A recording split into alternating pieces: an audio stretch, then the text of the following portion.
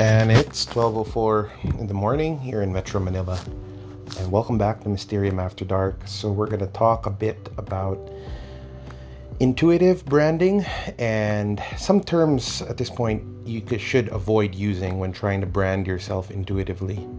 So let's start off by understanding what is intuitive branding. This is just basically associating yourself with a brand and getting yourself out there to let people know that you're doing some form of intuitive practice, be it tarot, be it healing, be it psychic work. And I've seen a lot of amazing people put up very respectable and very eye-catching brand pages, and it's very impressive. But there are some redundancies that I've noticed, some words, phrases, and things that people are using nowadays.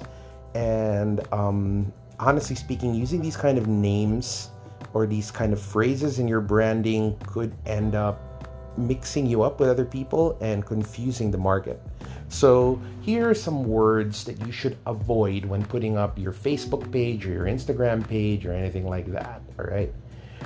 First and foremost, avoid using the words the soul, the spirit, the light, readings. Why? Not because these words aren't good, but there are so many people already using these words, like the soul consultant or the light reader or the spirit walker or whatever. I mean, if we were to just use these words alone in a Google search or a even Facebook or Instagram search, you would come across hundreds maybe of potential profiles of people using the same thing.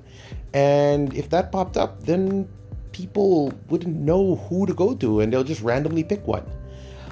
So avoid using those words, not because they're not part of your practice, because you could be the healer of souls, you could be the spirit healer, you could be the spirit walker, whatever, but it mushes you together with your potential competitors, for lack of a better word. And it really causes a lot of brand disidentity. All right.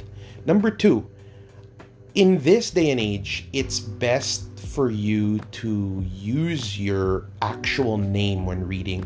So avoid using,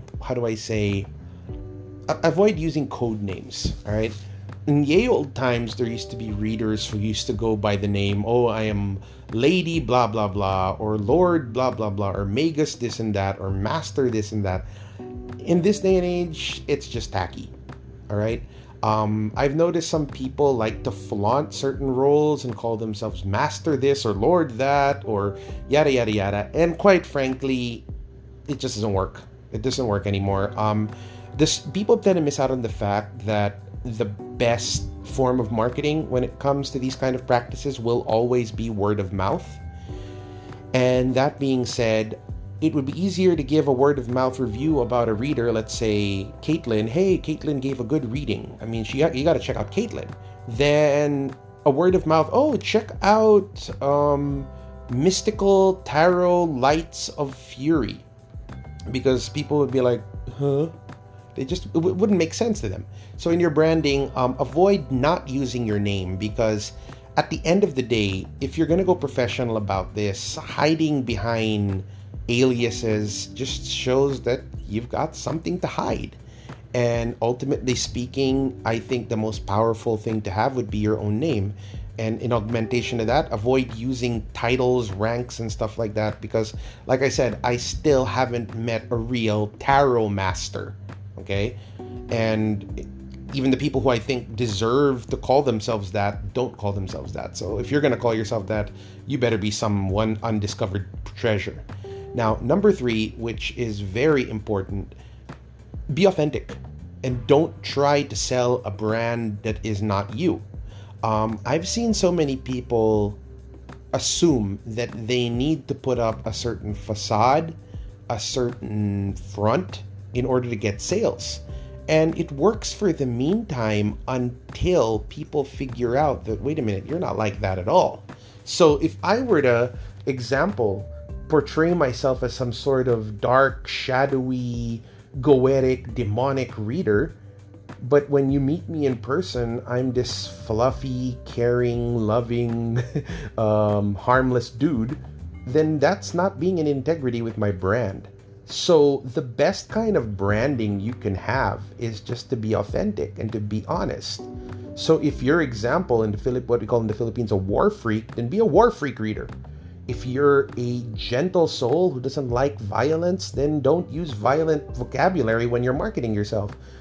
Just allow yourself to just be the real you, so that if people call you out on it, say, "Is it true, Robert, that you practice martial arts?" Then, yeah, duh, I never hid that, never denied it. This is a very valuable tactic, and believe it or not, when you hide things out in the open, or if you just share the truth off the bat, then nobody can really use it against you. Another thing, just an addend, avoid using labels at this point, because people really don't give a damn if you're a light worker, a dark worker, a vegan, an animal rights activist. I mean, these are all things that you do for yourself, all right? So if you are a light worker, then good. But you don't need to lord that over someone. If you are a dark worker, good. You don't need to be Palpatine and seduce people to the dark side. Same thing goes with other ideologies and things.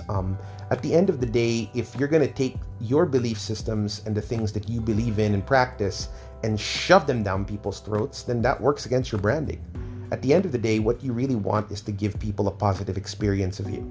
And authenticity will always be the most positive experience that you can give to anyone.